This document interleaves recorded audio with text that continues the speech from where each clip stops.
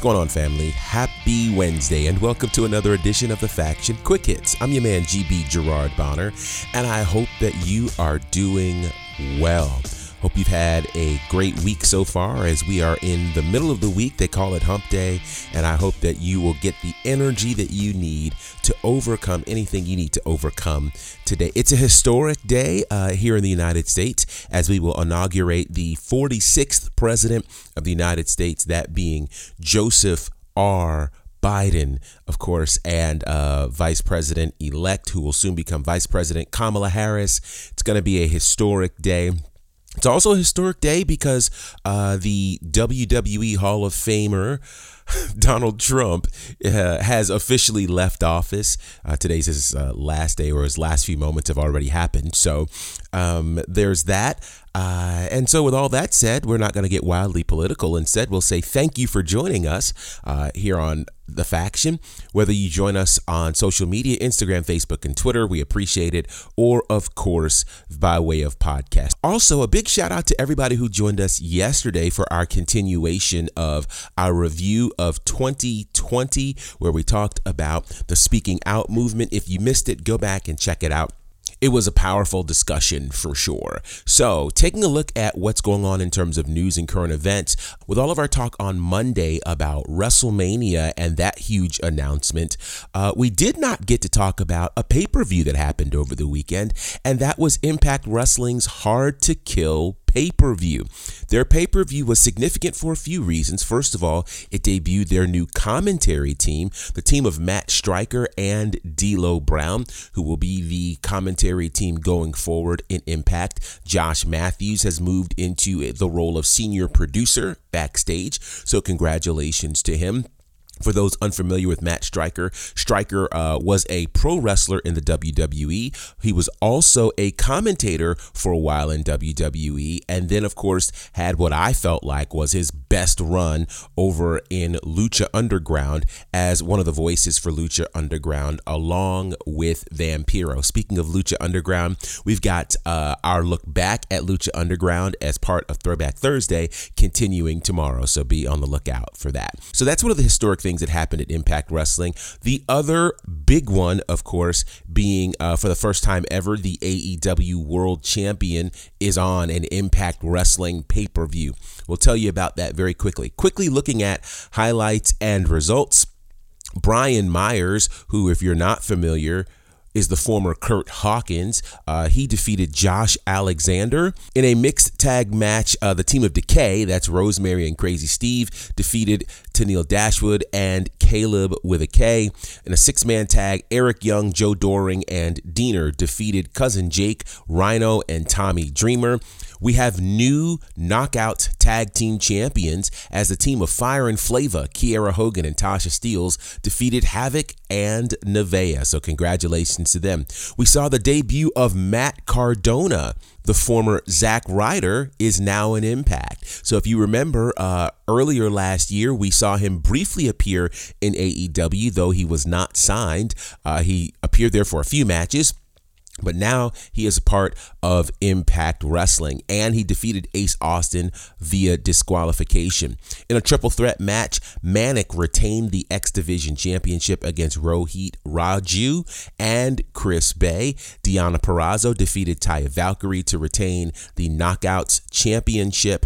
The Karate Man defeated Ethan Page. Eddie Edwards defeated Sami Callihan in Barbed Wire Massacre, and in the main event, the team of Kenny Omega, the AEW World Champion, and the Impact Tag Champions, the Good Brothers, defeated the team of Impact World Champion Rich Swann, Moose, and Chris Sabin. And so this move with Kenny Omega and the Good Brothers, of course, the Good Brothers appeared on Dynamite for the last 2 weeks. We've seen that ever popular Bullet Club hand gesture that says "Too Sweet." And one of the big pieces of news, in case you haven't heard, is that AEW has filed a trademark for the term "Too Sweet." Now, whether or not they'll get that is still unknown. It should be noted that WWE back in 2015 actually filed a trademark for that hand gesture for Too Sweet. The problem, though, was that it was deemed to be too close to the hook 'em horn sign for the University of Texas. So as a result, they ultimately ended up dropping their pursuit of that trademark back in 2017. In 2017, Pro Wrestling Tees gave it a shot to get that trademark, and they couldn't do it. So perhaps AEW will be able to do something that both Pro Wrestling Tees and WWE does not do. We'll keep you posted on that. But of course, this whole Bullet Club conversation is really something powerful when you start looking at how AEW, Impact, and New Japan end up being connected with all of this. We've heard the folks from New Japan, particularly the Guerrillas of Destiny, very, very vocal about the usage of and the inference to the Bullet Club in AEW. They are not fans of it. They don't like it. But it's certainly creating great business for both Impact and AEW. And speaking of AEW and Impact, last night on their show, who would show up but Private Party and Matt Hardy? So just in case you don't know, Matt Hardy, of course, had an incredible run in Impact Wrestling and a rather brutal departure from Impact Wrestling that saw a lot of battle over the broken Matt Hardy character, about the deletion, because of course that's really where the cinematic match really began and became a thing in the world of pro wrestling. And so he's back this time with Private Party, and it's really interesting to see the things that are happening in this relationship between Impact Wrestling and AEW. Let's also consider, of course, the working relationship between AEW and the NWA. And the big question everybody has is, will there be a working relationship between AEW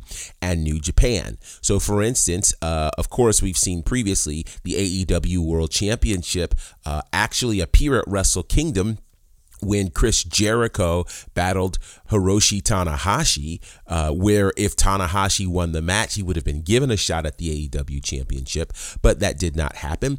And of course, right now, the world champion in AEW is Kenny Omega. The IWGP heavyweight champion is Kota Ibushi. They are the Golden Lovers, who have had quite the relationship over the years as a tag team, as friends. And so this is interesting. There's some interesting writing on the wall that if you read the tea leaves, if this happened, some sort of working relationship between AEW and New Japan, it would be epic. And it could be the thing that could really offer some major competition to anything that the WWE is doing. Speaking of WWE, their monster news has everything to do with WrestleMania. As we talked about on Monday, over the weekend, they announced WrestleMania and what will be happening for the next 3 years with WrestleMania. We know now that WrestleMania 37 will take place in the original home of WrestleMania 36, Raymond James Stadium in Tampa, Florida.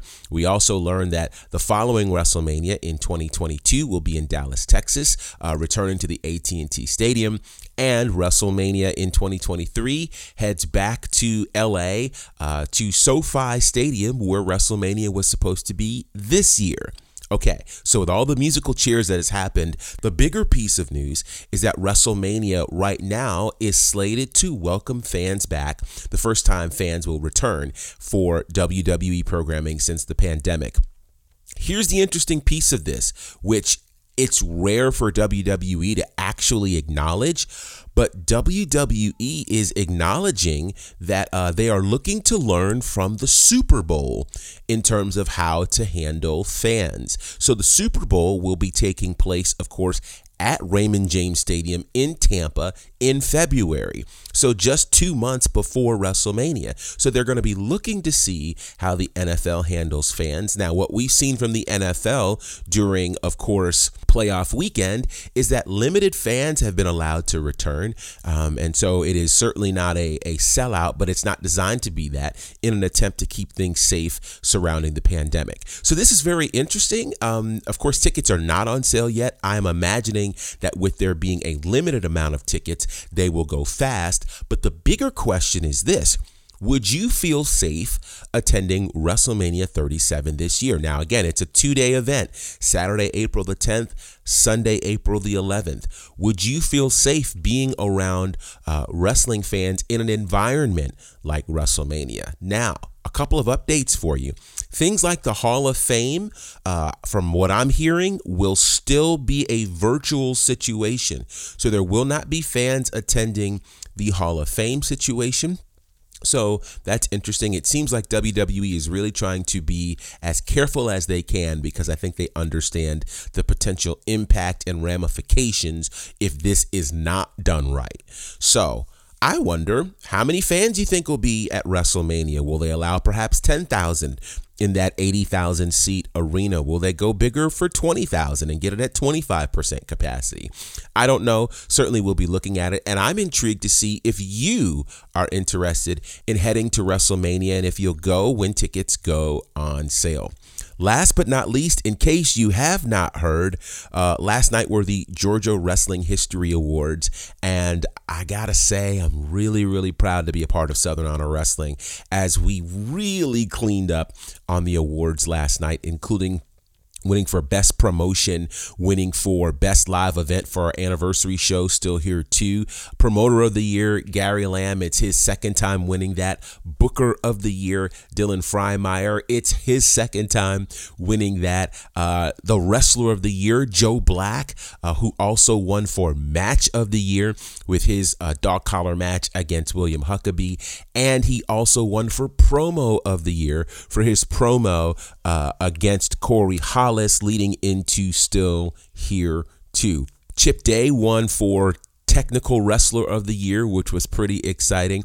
Diana Michelle won for Announcer of the Year, and that's historic on a lot of fronts. She becomes the first woman to win Announcer of the Year in the history of this awards. And last but certainly not least, yours truly and Brandon Benefield, the commentary team for Southern Honor Wrestling, is now the 2020 Commentary Team of the Year. Absolutely excited, really, really proud. It still feels very surreal that this has happened, but we are excited about this, and great things are still on the way. So thank you guys for your support. We really, really appreciate it, and you'll be hearing more about this. And believe it or not, yeah, there is actually a physical award coming. So I'm pretty excited about that. So with that said, we're going to get out of here. I hope you guys have an amazing day. Reach out to us by way of social media to share what you think about today's episode. And stay tuned. We've got some amazing things coming your way. Until next time, it's your man Gerard Bonner representing for my good brothers Courtney Beard, Brandon Clack, and the Fourth Horseman, John Murray. Collectively, we're known as The Faction. Have a great day. Salute my people, here we go. Salute my people.